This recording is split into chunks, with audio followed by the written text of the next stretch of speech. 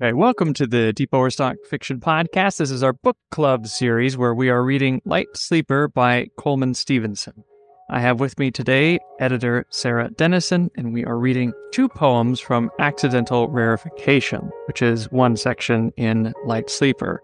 The first is How Do You Know What to Keep, which is the first in Accidental Rarefication, and then we're reading the third, I Understand a Little of My Architecture. So Sarah, welcome to the show.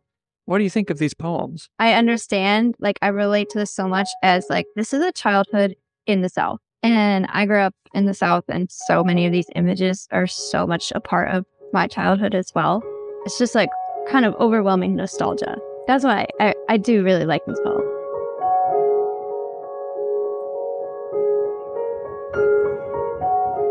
How do you know what to keep? When I was a girl, acorns were olives with hats, and gravel lay in the road like diamonds to be mined. Mine, a childhood not full of faces, but landscapes, lightning bugs, glass jars, and thunderstorms. After the rain gathered in its cracks, I sailed magnolia leaves down the driveway's isolated rivers.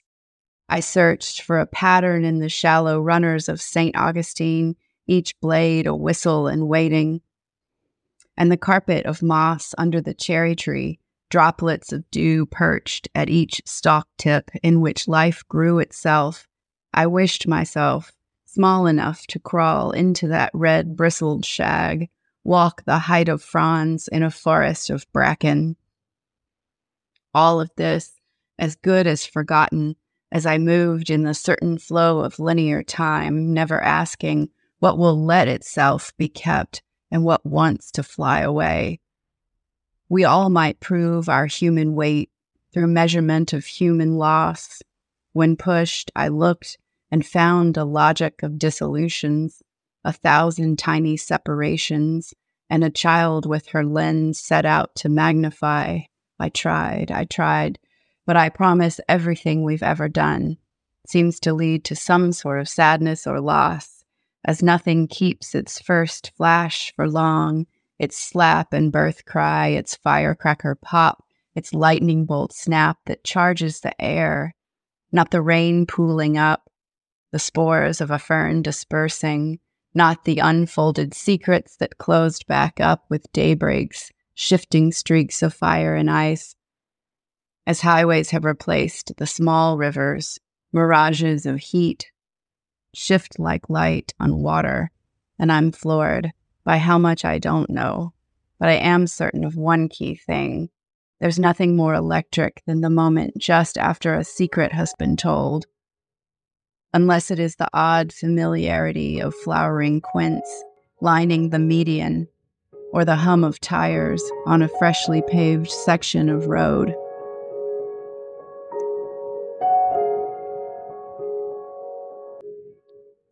I understand a little of my architecture. It was a childhood. There was a hammer to prick the wood with nails and a plane to smooth the edges. My father cut boards balanced across sawhorses, rough wooden sawhorses. We made them manes and tails from rope, and I was the stable hand, catching sawdust in bowls as it sifted down to feed them. It was more than a game, my eyes drying in the powdered wood. It was cool in the basement where the saws hung. I'd bend the blades back and forth to make them sing. The vise weighing down a corner of his workbench cranked open and squeezed closed. Its patinaed handle made my hands smell like blood. The stain would spread and settle into the ridges of my fingers. We picked blackberries along the roadside. Brambles and snakes, my arms scratched. I thought of the boy in the school book caught in swarming bees and stung until he died. It was summer for me, too, and humid. My legs stuck to the hot seat of the car. I watched through the wide rear window, flanked by pails of black, seedy fruit, as the road poured out beneath us. We drove off into twilight, the quiet punctuated by dips of sonorous bats chasing bugs through almost dark. The bridge stretched out for a mile over the bay. 5 hours in the car on the way to the beach seemed so much longer than the 5 hours home. Sand crabs, the size of my fingernails, were pets, rotting in a green plastic bucket of sand. Scratches on my legs from a fraying folding chair, the sting of something in the water stirred up by a storm. The crash of my father's voice inside my head, "Don't drop your fork on your plate." Pictures of me in the polka dot bathing suit with a funny-looking girl met in the water that day. Pictures of the castle before the tide inched in to its turrets, built of a million tiny grains ground down from shells and chitin by a turning, thrashing flood. From the shade of the front porch swing, I watched my mother push her hands through the dirt. She taught me the names of bright things in our yard: compact grape hyacinths, heavy-scented magnolias, blue jays that flashed and quarreled when we came too close to the nest. She taught me tricks of forcing bulbs to sprout before they were ready, taught me to weed the beds of chickweed and ground ivy and prune away any undesirable traits, pluck aphids from swollen rosebuds and hips. I learned where poisons are found, in akuba leaves, mistletoe, foxglove, while peonies bowed down to the ground under the weight of petals and crawling ants. Her marriage gone completely to seed, a season dry with no tears. She raised me as an azalea when I wanted to be a green fanning fern. Some things were real, others were not. They worked away. I chose my side. In the end, it was a table, and it was civilized. What images stand out to you? What feel the most nostalgic to you or have the biggest connection? Well, I mean, there's the lightning bugs and the glass jars and thunderstorms, but there's this, it's in the first sentence, gravel lay in the road like diamonds to be mined.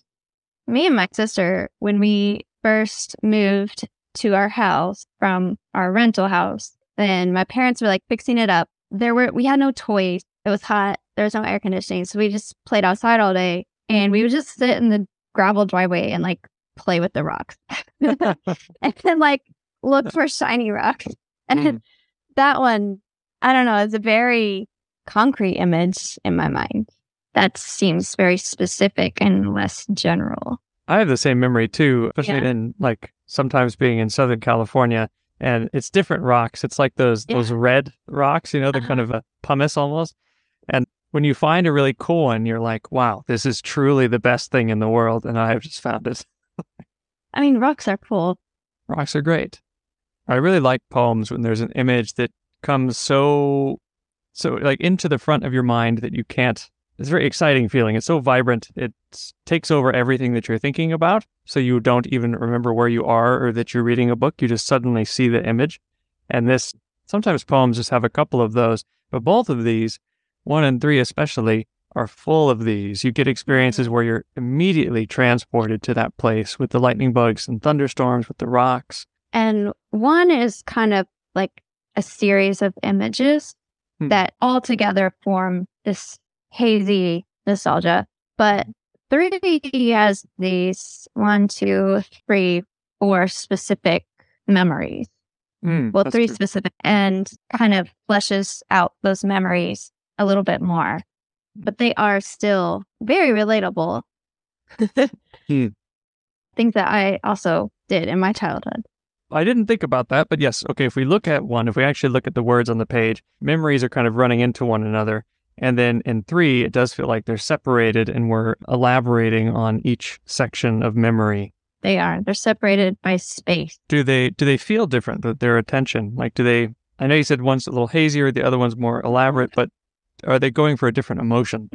This kind of first memory at the end of that first paragraph where the poet says, "I wished myself small enough to crawl into that red bristled shag, walk the height of fronds in a forest of bracken," kind of imagining herself as someone small enough to walk through the moss and the grass and what it would be like. Kind of like, what would it be like if I were an ant, you know? So that kind of emotion is, I guess, a little more whimsical, a little more... Whimsical is very good. I think that's a good way to describe it. The first sentence was too. Atmospheric, maybe. And then in number 3, these 3 distinct memories of things they're more of a narrative, I think. And each one of them kind of has a different emotion. Yes. You have the first one playing with their father's tools. They're kind of like in a woodshed, playing with the sawhorse and the wood shaving, pretending the sawhorses are real horses. Yeah, with the manes. And I was a stable hand catching sawdust and wool as I sipped it down to feed them. That's just a nice image. I'm not sure what the emotion is in that. What do you think? It's interesting. There's lots of kind of harsh verbs at the end, and then blood. We end with blood, but it never feels like it's threatening. It just feels like the smell of blood. It's kind of exciting to experience all of these different sights, sounds, and smells. Even though it's a saw, even though they're working with wood, which can be a dangerous thing. It just seems fun. Yeah, there's a kind of innocent. You could describe this scene in a much different way. It's in a basement. There's some wood. Good point. Like some. There's saws laying around. Saws, some sawdust. It could be described very differently. There's a smell of blood, but it's not. It comes across as kind of comforting and safe. Yeah. Like my father's working, and we're just down here hanging out playing because it's kind of cool. And we made up this game with these sawhorses. I kind of goes back to that imagining myself small enough to crawl around in the that's true. For me. They're almost connected with the sensation, because the final sentence as saying, the patinaed handle of the saw makes my hand smell like blood. And then we have the 3 stars separating the sections. We go then on to the stain would spread and settle into the ridges of my fingers. And now we're transitioning into blackberries. It's nice to have the idea of you're in the shop. Yes, maybe you might prick your finger and you might get a little bit of blood, but it's in a safe place and you'll learn that that's okay. You get a Band-Aid. Same thing with the blackberries. You're probably going to get scratched and you'll learn that that's okay. It mentions the scratches, yeah. Brambles and snakes, my arm scratched. And then the next memory as well, scratches on my legs from the frayed folding chair. Yeah. So there is some physical harm being done. Yeah. There is some element of danger in all of these, but they're safe, comfortable memory.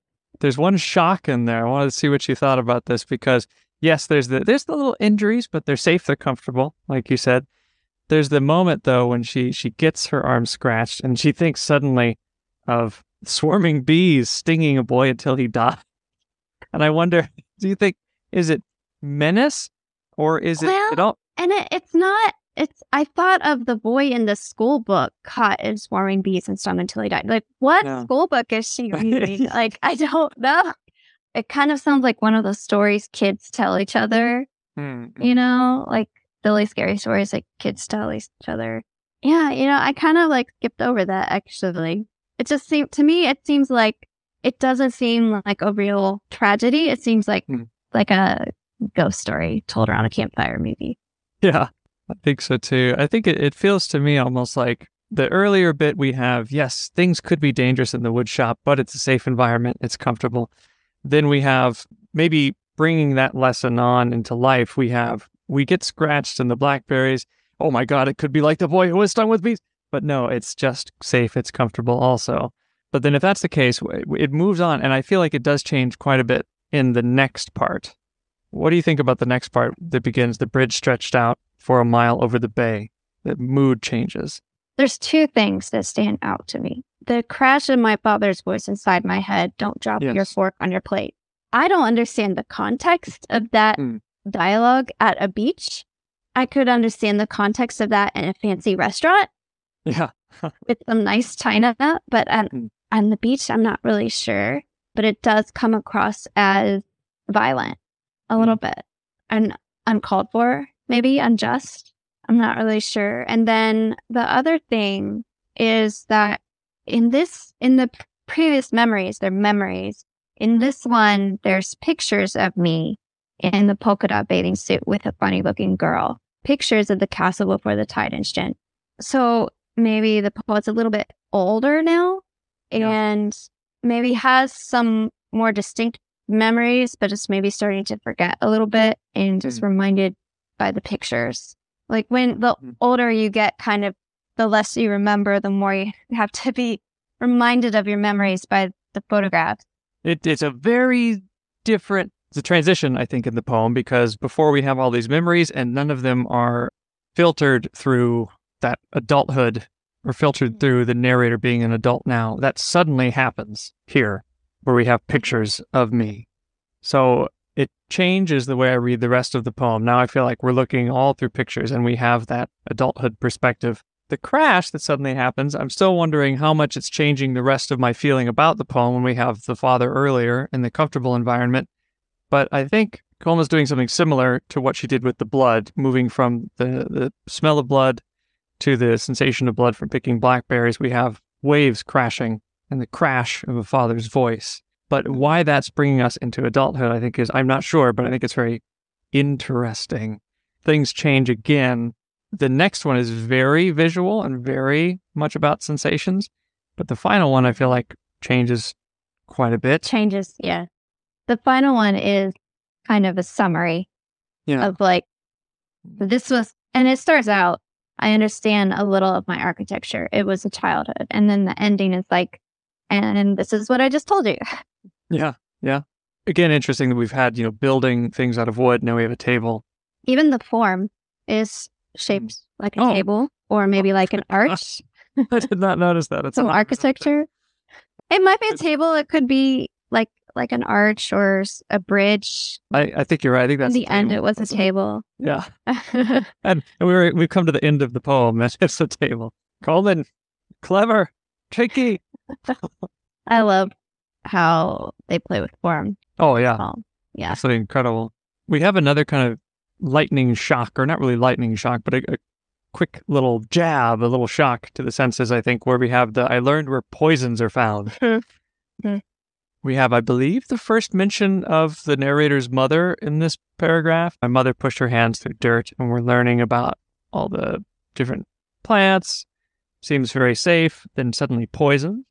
And then we talk about her marriage. Now it's from her mother's perspective, whereas the beginning starts from her father's perspective. There is a difference in the other memories. In the first one, the speakers themselves, the very first one in number 1. And then in number 3, our 3 memories are kind of with father. And then it's just a we. We're not sure who's there, but presumably the whole family. And then at the beach, again, the whole family. The father is also mentioned. And those are kind of narratives. I think they're telling kind of the story of what happened in this particular trip to pick blackberries or this trip to the beach. And this memory with the mother is they're at home, they're in the garden, and the mother is actively teaching something rather than just like, I'm over here sawing my wood, you're over there playing. But in this one, the mother's actively teaching things, and they're bright things. They're beautiful grape hyacinths and magnolias and blue jays that flashed. And it's really bright, shiny images, and even scent that we're getting, like smells that we're getting. And we're talking, I don't know, it's talking about like bringing things to life. And I guess also, I do like this line. She taught me tricks of forcing bulbs to sprout, taught me to weed the beds of chickweed and ground ivy and prune away any undesirable trait. That could also be a metaphor. Things that mothers could teach their daughters about their personalities or their appearances, their manners or behaviors. And then in this table stanza, she kind of reemphasizes that. She raised me as an azalea when I wanted to be a green fanning fern. More tension. Yeah. Her mother is a gardener. Her father is a carpenter. I don't know have you ever heard that theory? It's like a parenting theory. Oh. Although this is a bit different take on it. I don't know if it's relevant. I don't know if Well, it's interesting. I want to know. So there's a theory that as children grow, you're not like carving them to be something. You can't shape them into something. They are like a plant that is growing, and they're going to be what they're going to be. If you plant a tomato, you can't make it a sunflower. All you can do is give it what it needs to grow, right? So the same with children. Like, you can't force them to be something they're not. And there's this theory of like, you need to parent children as if you were a gardener, not a carpenter. I don't know how these poems take a different spin on that. She raised me as an azalea when I wanted to be a green fanning fern. She's still a carpenter, even though she's pretending to be a gardener. Yeah. Maybe. And I also really like that. I think this is our second image of ferns in this book. As the last podcast, there were ferns as well. In number 1, there's a mention of ferns. The spores of a fern dispersing, not the unfolded secrets that close back up with sacred shifting streaks of fire knife. I love that. I love fern. I think Coleman likes ferns. And she's a big fern fan. I think that is a good point to go back to number 1, because we really talked about that first paragraph in number 1. There's 2 more paragraphs. And there's more that's kind of, I guess, more like exposition than memory. It's more commentary on the memory than the memories. Well, I mean, thinking about the title of number 3, I understand a little of my architecture. And then you go back to number 1, Coleman asks this question, what will let itself be kept and what wants to fly away? I think she's talking about memories there. We don't decide what we remember. Going back to those pictures of the beach. What do you think about that? That could be very true. We have lots of accidental verification, I think, is about memories and how, if they are vivid enough, they will flash. I like that description of the bluebirds, the flash of bluebirds. Yeah, and I think a lot of them are kind of like that, or images that are just unforgettable, like acorns, or are they olives wearing hats? I think that is a good way to look at it. Memories, whether or not they're flying away or they're letting themselves remain with us. And then I wonder about the next part, we all might prove our human weight through measurement of human loss, and whether that connects to memories or what the meaning of that might be. Is that loss? Does the loss mean like grief, like loss of people, or is that still talking about the memories, like what we forget, like loss of memory? So if we have forgotten so much more than what we can remember, that means we have lived a full life. We all might prove our human weight through measurement of human loss. So like our weight as a human, like we might have more humanness, like more value in our life if we have lost so much just through time. Yep, and potentially could be like wheat from the chaff if you have all sorts of random memories as they're lost, and the ones that are weighty enough to remain with you that let themselves be kept. Maybe you have a brighter collection or a more substantial collection.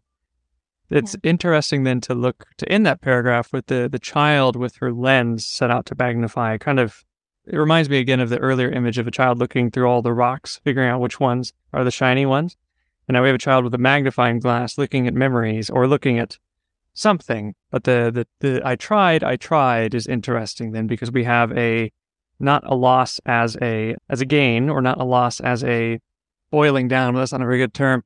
Not a loss as a curation of memory, but it seems more like a regretful loss that I tried. Is that I tried to hang on to the memories, or the sentence before that, I looked and found a logic of dissolutions. I tried. When pushed, I looked and found the logic of dissolution. She is accepting the logic of dissolutions. She's talking about losing certain memories, and she begins saying that's a good thing because this is what it seems like she's saying. It's a good thing because we're distilling them to have a really beautiful curation, a really beautiful, like house on Strawberry Hill kind of curation of things that we love and that mean something to us. But finding that logic of dissolutions and understanding that that is the right thing is still, there's a sadness to it. And the child, at least the child mind, is trying to avoid losing anything at all.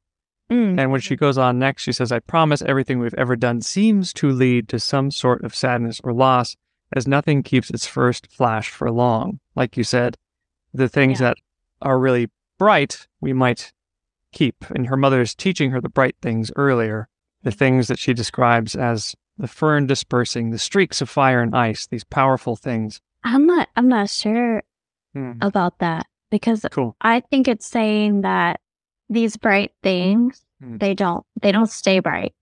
Oh, they fade. You know, like a flash of lightning, or it's slap and birth cry. I love that. Yeah. It's like smacking a baby to make it cry, you know? Like, that's so old-fashioned. Did they still do that? I don't know. I think so. Because you have to make sure if the baby's not crying, it's not breathing. So you have to give it some sort of pain to make it cry. It's slap and birth cry. It's fire pop. It's lightning bolt snap that charges the air. The spores of a fern dispersing. So it's all of these things that are really bright, and then they just kind of fizzle out, like kind of like a fireworks, you know? It's like very, very bright and like almost smoke. Like blinding, and then it's just like over. Yeah. And it's just like, okay, we go home now. Yeah. Well, she seems to change. Okay, she says now, I'm floored by, or I guess not now, but it seems like it's the perspective of now at the end. The final paragraph where it says, as highways have replaced the small rivers, mirages of heat shift like night on water, and I'm floored by how much I don't know. Seems like now there's a positivity in not knowing things or potentially losing things, but she does say she's certain of something, and it's that there's nothing more electric than the moment just after a secret has been told, and then the other things are other sensory memories that are not things that just happen once, but they happen again and again and again. The odd familiarity of flowering again. Winding median, and the hum of tires on a freshly paved section of road. Yeah, those kind of sensations in life that are familiar because we experience them over and over again. Yeah. They're not exactly memories, but they're in our memory. Like they're like baked into our muscle memory. And like you said, I did not think about that at all, but they're not memories, because if we think about the first time we heard the hum of tires on fresh paved road, I have no idea. I just know that it's been many times. But we know what that is. We know what it is. Yeah. Yeah. And even like when you're driving at night and you can't really see, you can still tell, like, oh, they repaved this road recently. Yeah, 100%. Like, and you know what that sounds like. You know what it feels like. It's a very nice surprise of life to suddenly hear on freshly paved road. Just like, but it's smooth now. Yeah. It's like we're floating through space. So memories that we think are going to last forever and then fade away, and maybe we still have them, and we have no control over that, it sounds like, because they decide. She mentions that we don't decide if they stick around, they decide. But these other things that we never think about, probably, I don't know when I think about, oh yes, I would love to go on a freshly paved road today. It just comes out of the void of other lost things that just suddenly reminds you of all the times that doesn't even remind you of that. It just brings you into that experience again. It's familiar. Okay. I have a perfect example. So it's springtime now, but it's been like kind of hot here lately. It's like been in the 80s. Wow. So it a little bit feels like summer. And I started hearing some blackbirds that to me are more summertime birds. And then today we were just sitting in our apartment. They haven't turned our AC on yet. We're just sitting here like, fanning ourselves with the windows open, and suddenly it just starts raining, like kind of softly, not like a harsh spring thunderstorm. It's just like a kind of like a summer drizzle. And I had that like feeling physically. I'm like, it feels so much like summer right now, just from the sound of the rain and like the cool air coming in from the heat. And it like, I had that physical memory, like being a kid and like it being hot, and then the rain comes and then it like cools down a little. So, okay, this is making me think about something that Jihei said last time we talked when she was saying, I can't remember which poem we were looking at, but she compared it to Proust and the Madeleine cookie and saying that Coleman has brought up lots of these Madeleine cookies. And the idea there is you have one of these kind of physical sensations that, he's probably had hundreds of Madeleines, but then it brings him down a path of as if the memory itself is choosing where to go. And you then go down a path of recollection.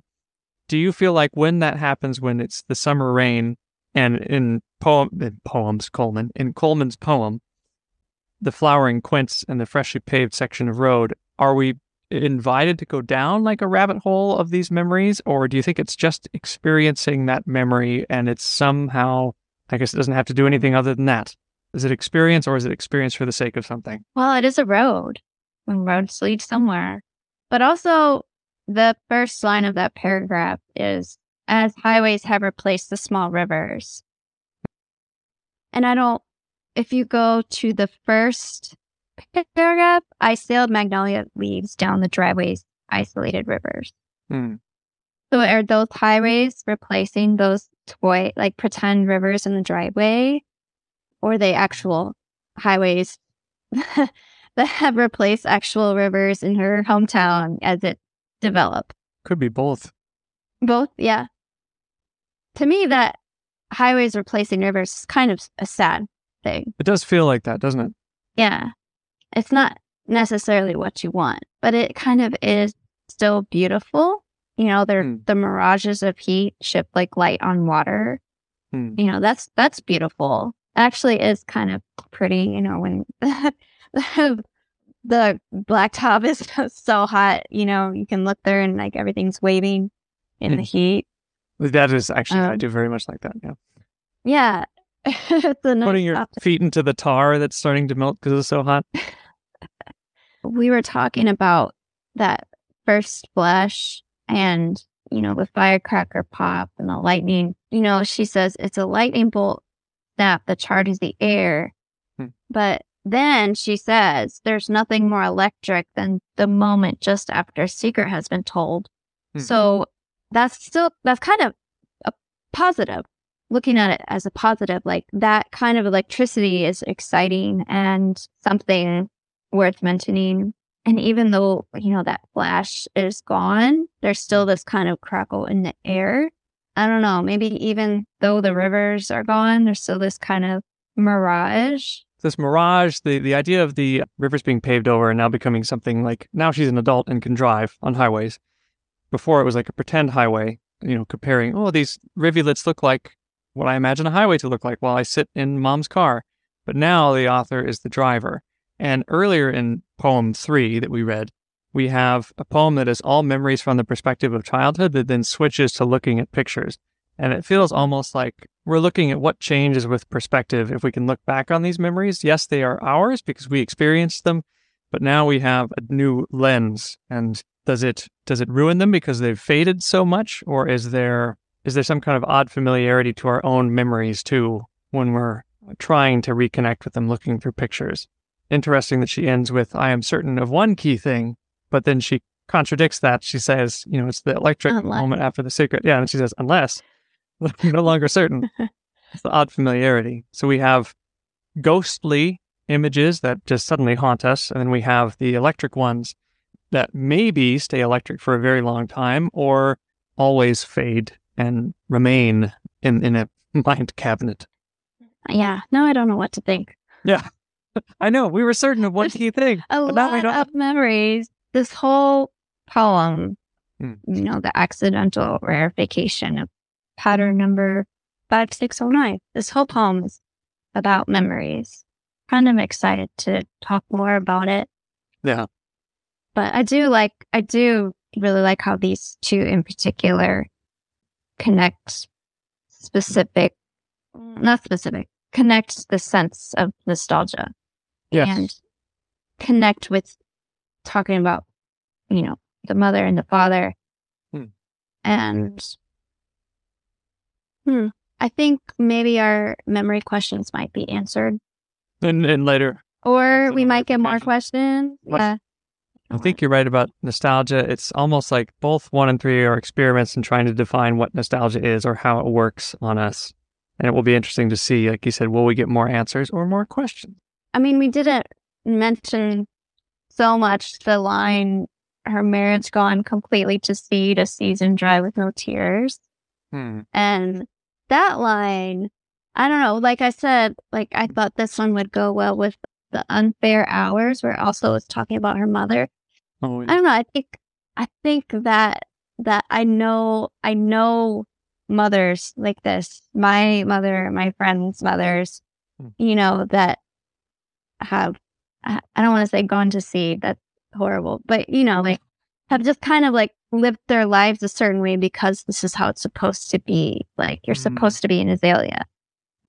And I really I want to explore that more a little bit. Not now necessarily, but maybe in the future, maybe it'll come up again. The accidental verification one. Yeah. Yeah, they're fun. And I looked it up. I didn't know what that meant. I looked it up. It's a China pattern. Oh. Yeah. Huh. And it makes sense. Like number 2 is talking about like teacups and cracked saucers, like this rare china. And, the more of it you break, the more valuable it becomes. That could come into our memory discussion, maybe. Cool. For sure. Huh, okay, I'll have to look that up. Interesting. Yeah, interesting call. Definitely. Well, thank you very much, Editor Sarah Denison, for coming on. We'll have you on again soon for more of these accidental rarefication discussions. Yeah, I can't wait. Gonna be fun. All right, Sarah. Talk to you later.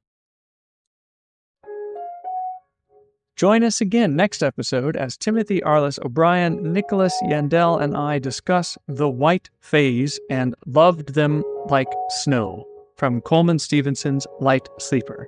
You've been listening to the Deep Overstock Fiction Podcast. You can join us as we read by buying a copy of Light Sleeper on deepoverstock.com/shop. Use the code LIGHTSLEEPER at checkout. That's Light Sleeper, one word, no space in between.